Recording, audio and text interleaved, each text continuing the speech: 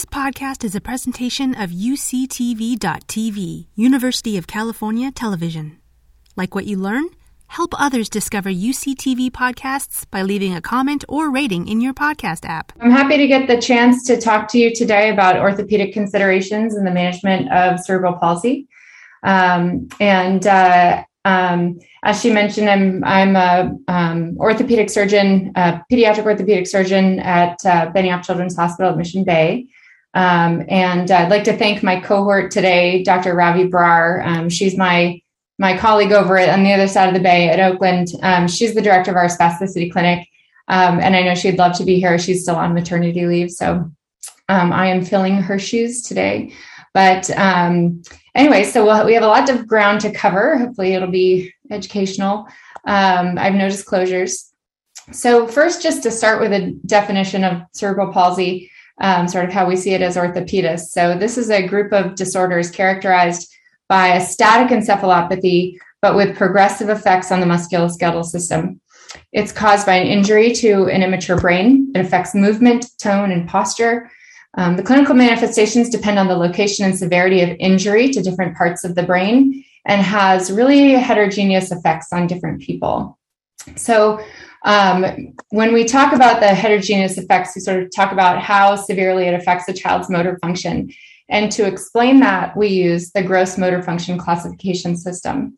This is how orthopedists and many other physicians communicate with each other about the severity of motor involvement. So we have a GMFCS level 1. These are children who walk indoors and outdoors, climb stairs, they can run and jump, but they might have some limitation in their balance and coordination.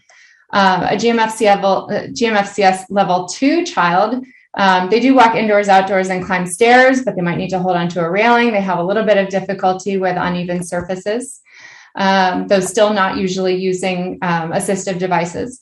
A GMFCS level 3 child will walk indoors and outdoors, but with an assistive device, such as crutches or a walker. And then they often use a wheelchair for longer distances or on uneven terrain.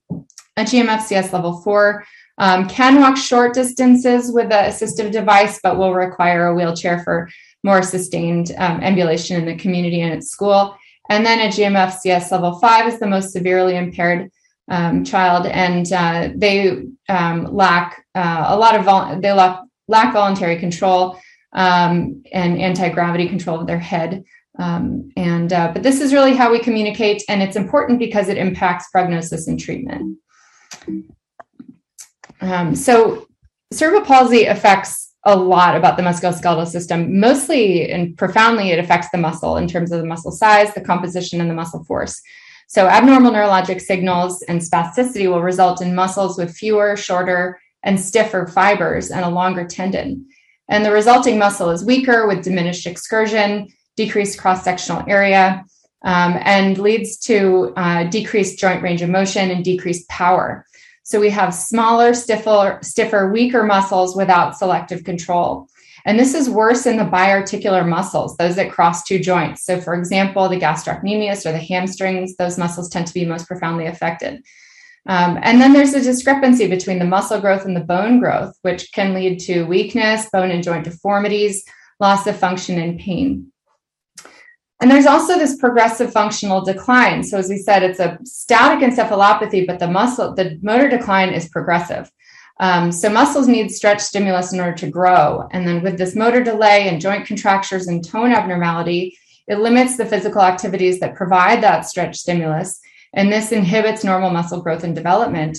So there ends up being this mismatch between muscle strength and body size. And this is worsened as the body gets heavier. So as you get a heavier person, as they grow, and worsening joint contractures and weakness, this leads to worsening fatigue and decline in ambulatory status as kids age, especially as they reach that adolescent growth spurt when function often declines precipitously. So what can orthopedic surgery do? Well, we help with a lot of soft tissue issues, for example, tight tendons, muscle imbalance, and we operate on bony issues such as joint contractures, either the elbow, wrist, hips, knees, ankles. We often treat foot deformities, lever arm dysfunction. We treat torsional abnormalities, limb malalignment, hip dysplasia or dislocation, and scoliosis, and then also globally treat gait. So, but what can we not do? We have a lot of limitations, obviously. We can't improve the muscle strength. We can't improve their balance that comes from the brain. We cannot improve the selective motor control. We can't decrease spasticity, though luckily we can inject Botox to help with that. And we can't improve communication between the brain and the muscle. So these are all fundamental aspects of disease that we cannot control. The typical orthopedic management of cerebral palsy includes a lot of different things. So we're looking at the spine for scoliosis. We're looking at their hips to find neuromuscular dysplasia and dislocation or hip flexion contractures. We look at their knees, where we often see flexion contractures or a stiff knee gait. We look at their feet, which often have equinus contractures, pes planovalgus, or even equinocavovarus. And we look at their bone health as well, because these kids are very at risk for fractures. But neuromuscular hip dysplasia is something I'll focus on today. It's a big issue and it's high stakes. So the reason that it happens is because of spasticity or dystonia or the lack of muscle control and these abnormal imbalanced muscle forces across the hip joint. With this spasticity, the adductors and hip flexors and hamstrings become tighter. The imbalanced forces also change the anatomy of the developing bone. So there's increased anteversion of the femurs. There's an increased neck shaft angle of the femur. There's femoral head deformity and epiphyseal valgus deformity, and there's acetabular dysplasia. So all of these things combine to take a normal hip and cause it to come out. So you can see this picture on the right side of my screen sort of shows that the combination of those forces taking a hip from here to here. And this, when this happens on one side, it leads to a windswept pelvis and pelvic obliquity, which can cause a lot of problems. So the risk of hip subluxation and eventual dislocation is directly correlated with the GMFCS system or score, and that's why it's so important to us. So there is a linear, directly proportional relationship between hip displacement and GMFCS level. So the overall incidence of hip displacement in cerebral palsy is about 35%. But when you look at it based on GMFCS level, it's very different. So the GMFCS level 1 kids almost never have hip dysplasia, whereas the level 5s almost always do. And so this helps us in terms of our management of hip screening and surveillance. But basically, any child with cerebral palsy gets a hip X-ray. So why is it important? Well, a located hip moves better with less pain, creates a stable platform for weight bearing. A located hip improves the possibility of maintaining motion and activity with aging. Subluxation and dislocation of the hip cause pain, impair function and range of motion, and reduce quality of life. And dislocation or subluxation of the hip can lead to osteoarthritis and a stiff, painful joint. Even in a non-ambulatory child, hip displacement can cause sitting problems and imbalance and problems with perineal care. So we need to watch these hips. It's very important. So we don't want to miss the boat.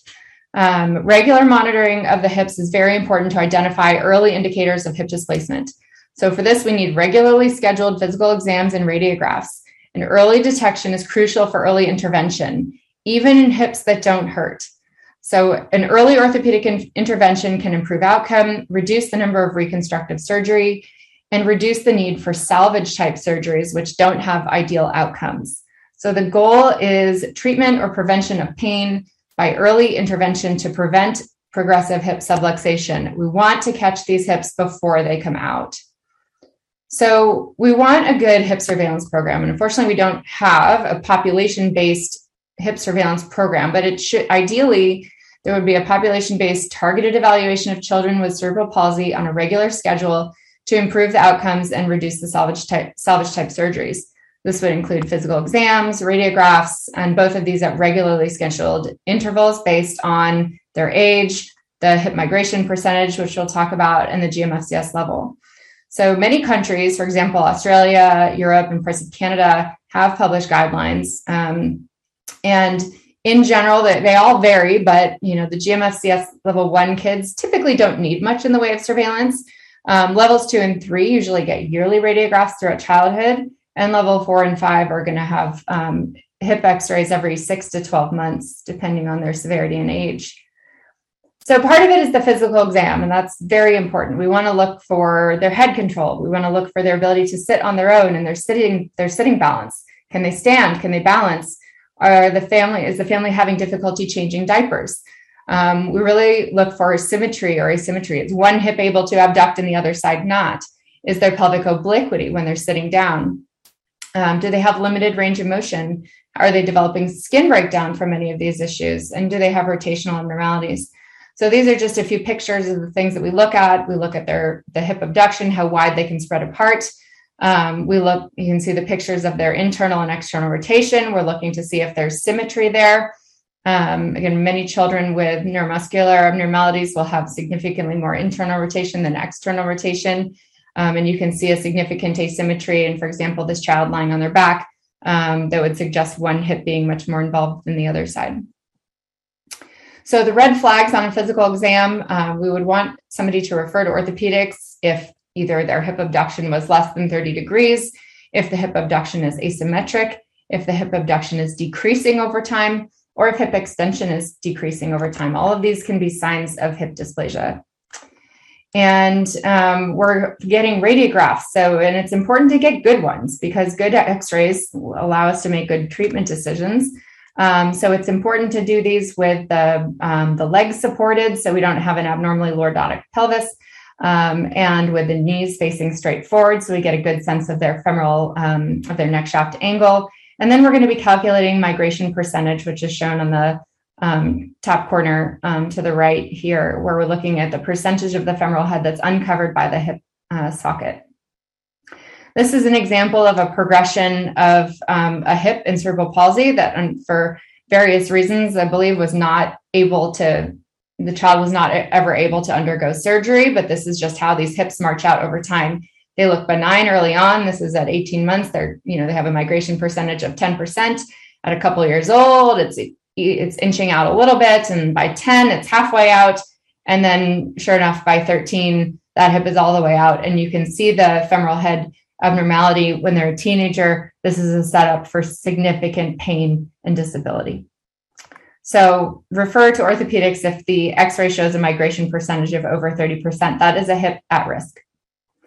There are certain tools you can use to download on your cell phone and look at x-rays and have them help you quantify a migration percentage. This is just an example of this Hip Screen app that allows you basically to take a picture on your phone, line it up, and then take a look at you can sort of get a good sense of the migration percentage of this hip.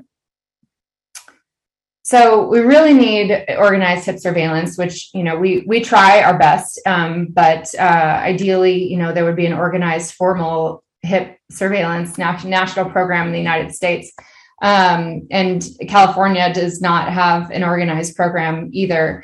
But as I had mentioned, some countries do, and they are led by primary care physicians, therapists, rehab physicians, orthopedic surgeons, as part of evidence-based care. And the details of each program vary, but they all rely on GMFCS level, regular clinical exam, routine radiographs to monitor these hips. And it really requires universal access to care and access to orthopedics, buy-in from all caregivers and providers and policymakers. So we are, it's been shown in multiple countries that this has the ability to reduce the need for hip salvage surgery and has nearly eradicated dislocated hips by early preventative soft tissue surgery. So it's been shown to work. It should be a goal of ours. So get them in. We want these hips in. We know that people do better when their hips are in. So reduced, well-shaped, well-covered hips give you a stable platform for standing and walking. They facilitate level sitting. They allow for greater range of motion, especially in abduction, for example, with diaper changes. And it decreases the risk of a misshaped femoral head and socket, which can lead to osteoarthritis. So we're really, by getting hips in early, decrease the risk of hip pain over time. And then in terms of what our surgical options are, classically for hips, we're either doing soft tissue releases and lengthenings. This is for more mild hip dysplasia in young patients. Sometimes we do varus derotational osteotomies of the femur with femoral shortening. We may do a pelvic osteotomy, for example, a Degas osteotomy, or in bad cases, salvage procedures such as a hip resection. So this is an example of a soft tissue lengthening. We release the muscles in the groin, the adductor longus, gracilis, and iliopsoas, and these muscles are cut and they grow back in a longer position. This is an example of a young child who had a hip at risk and underwent soft tissue lengthening procedures. And over 4 years or over the next couple of years, the result was durable enough to get them to a slightly older age where bone surgery is more preferable. So soft tissue procedures can be effective at maintaining a hip, but avoiding dislocation such that you can get to it at a later age when the rate of recurrence is less with a bony surgery. So in the kids who are old enough and who have a hip that's at risk or out, we often do what we call a VDRO, varus derotational osteotomy of the femur, and a pelvic osteotomy. So this is an example of a hip that was out, but was able to be put back in by cutting and bending the femur down, and also covering the femoral head with the acetabular osteotomy as well. This is another child who we did recently with a left hip on its way out or pretty much out.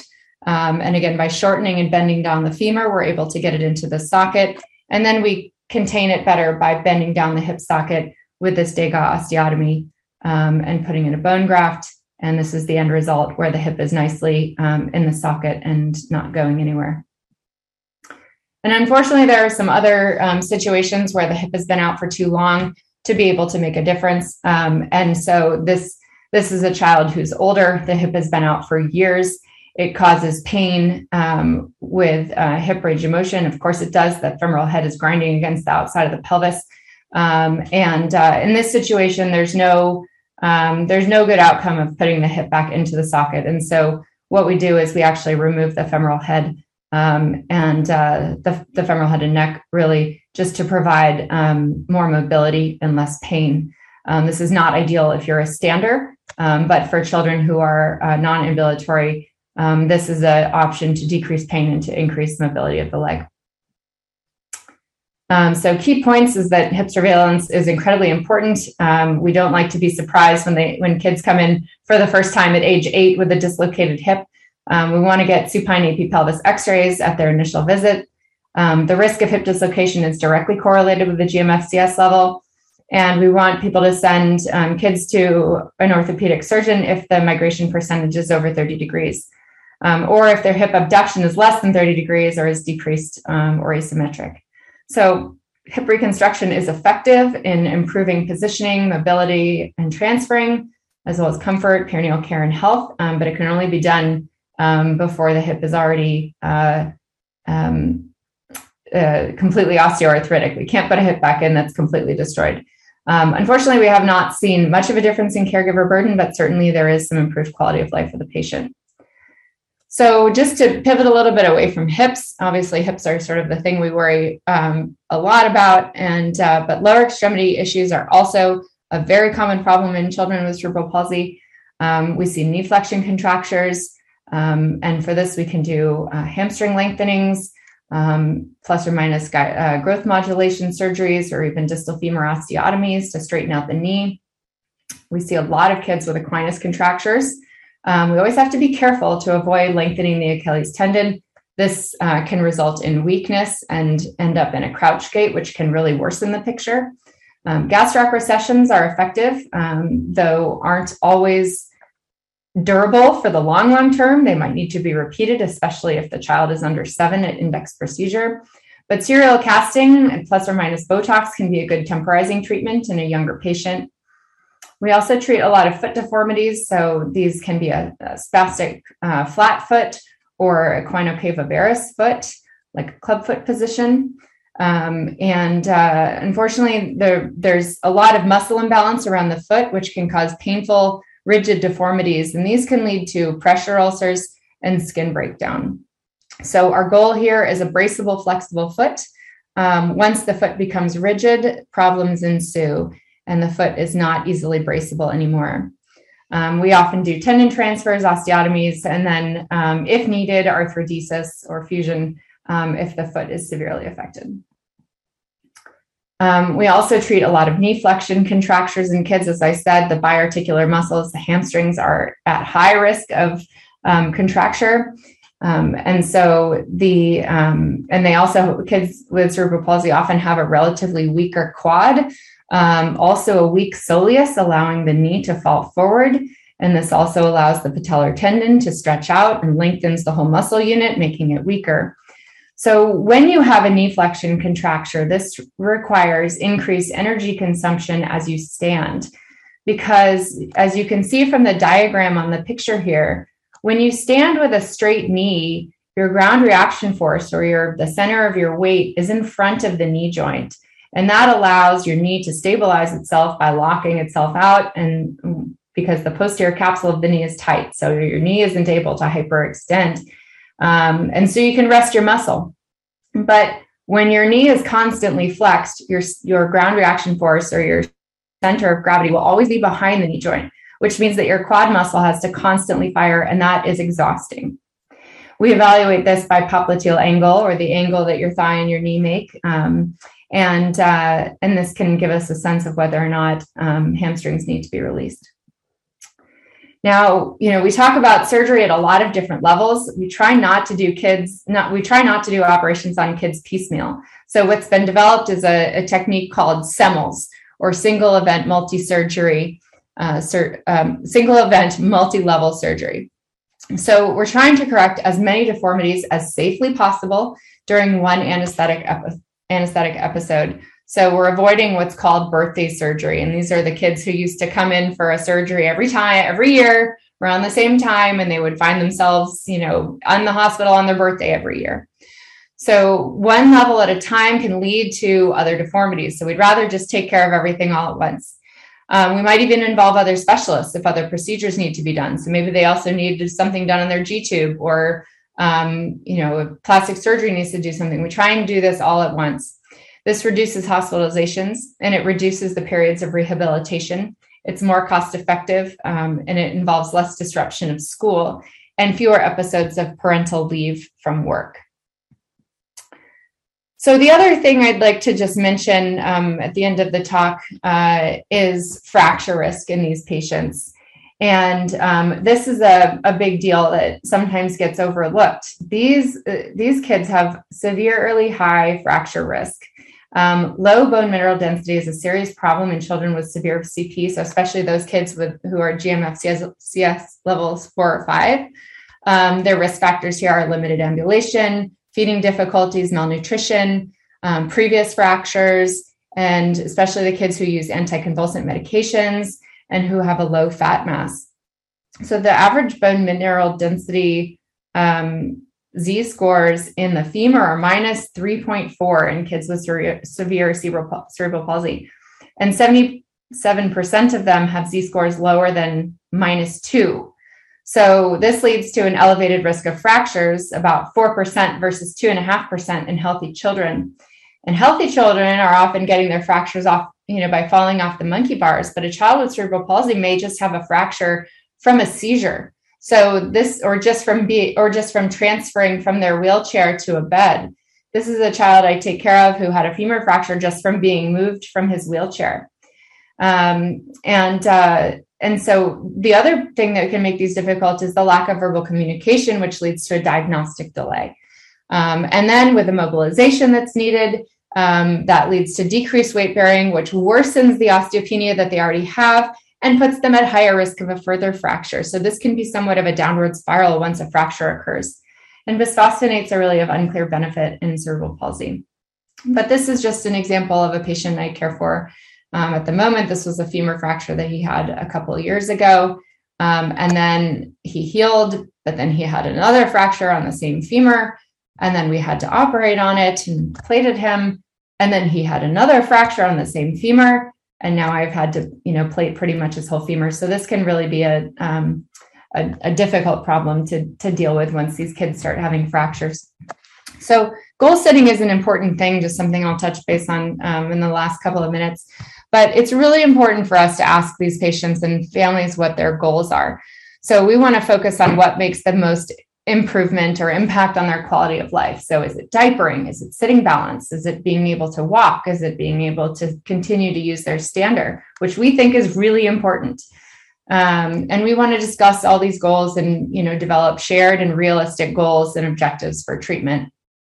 We want to discuss a plan to achieve and maintain those goals. So, for example, it's really important that the family understand that this may require a lot of rehabilitation, a lot of physical therapy after surgery in order to get the best result.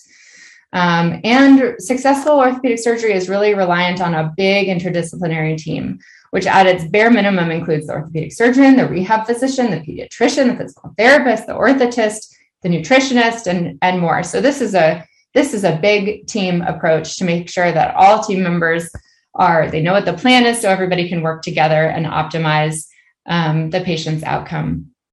And our goals depend to some extent on their GMFCS level. So, we want to improve and maintain their function and decrease the tendency to decline. We want to prevent or treat pain, and to some extent even help the appearance, for example, the appearance of their gait, and really focus on their quality of life. So for a GMFCS level 1 through 3 child, we want to optimize their gait efficiency, their energy conservation. As I said, with knee flexion contractures and a crouch gait, that makes it very exhausting to stay on your feet. We want to preserve or improve physical function, maintain their independence, and also decrease their reliance on walking aids and orthotics, if possible. We like symmetry. And oftentimes a 3D gait study can be helpful to us in terms of planning these procedures to make sure that we're doing the right things.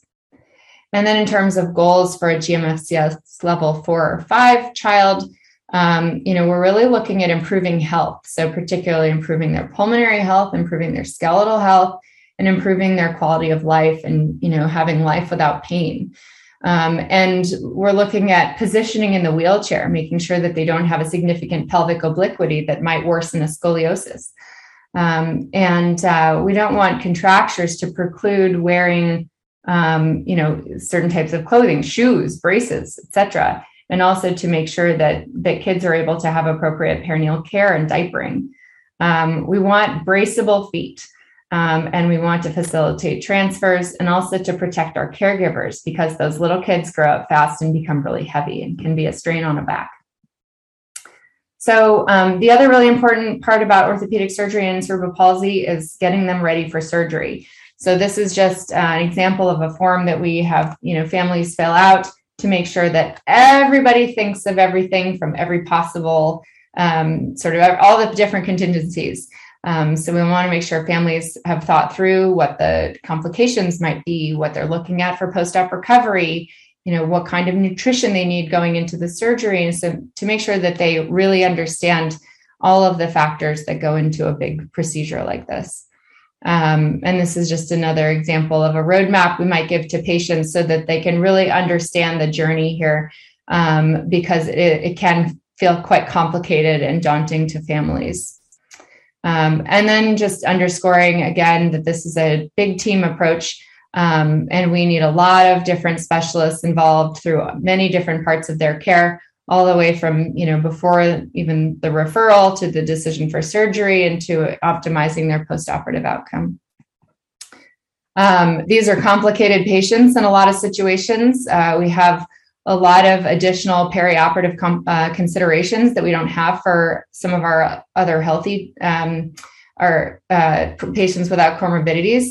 So we have airway considerations. So sometimes these kids are a challenging intubation. They might have difficulty with airway clearance. Some kids will end up intubated for a while after their surgery. They might have chronic restrictive lung disease that we need to worry about worsening with surgery. And a lot of kids will also have either obstructive or central sleep apnea. And they might, we might need to make sure that they either have oxygen at night or get a sleep study. Pain control can have bad effects in children who have a delicate balance. So this might, worsen the respiratory situation or cause a lot of GI side effects. And we need to consider patients' anxiety. These are kids that go through a lot. And this is another big hurdle for them to go through. Nutritional status is really important for bone healing, for soft tissue healing. We want to make sure that they obtain a healthy weight prior to the start of surgery. We need to think about their GI dysmotility and how the surgery might affect that. A lot of these kids have issues with constipation, issues with seizures. We want to make sure their seizures don't worsen in the perioperative period. We want to make sure they're getting enough vitamin D so that their bones can heal. And if they start off with anemia, those are also things we need to make sure we think about in terms of blood loss during surgery. So these are complicated cases.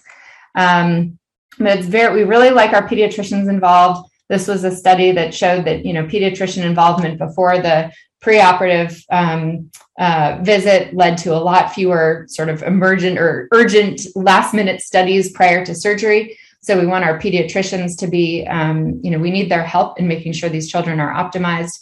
And then just, I'm wrapping up right now, but just a final word on access to cerebral access challenges for CP. This is another area that we're sort of working on trying to improve. We work at a children's hospital. Cerebral palsy is defined as a childhood disease, but is a lifelong problem. And life expectancy in most cases is long into adulthood. And so we really need to find more orthopedic and rehab providers for children who grow up and become adults. And UCSF is working on that, and we're developing an adult spasticity clinic that is still in its early phases, but is growing. So that is just the tip of the iceberg when it comes to orthopedic management of cerebral palsy. But thank you for your attention. These are just the faces of pediatric orthopedics at UCSF. Hopefully you've gotten to know some of these people, my colleagues, and thank you so much. I'm all set.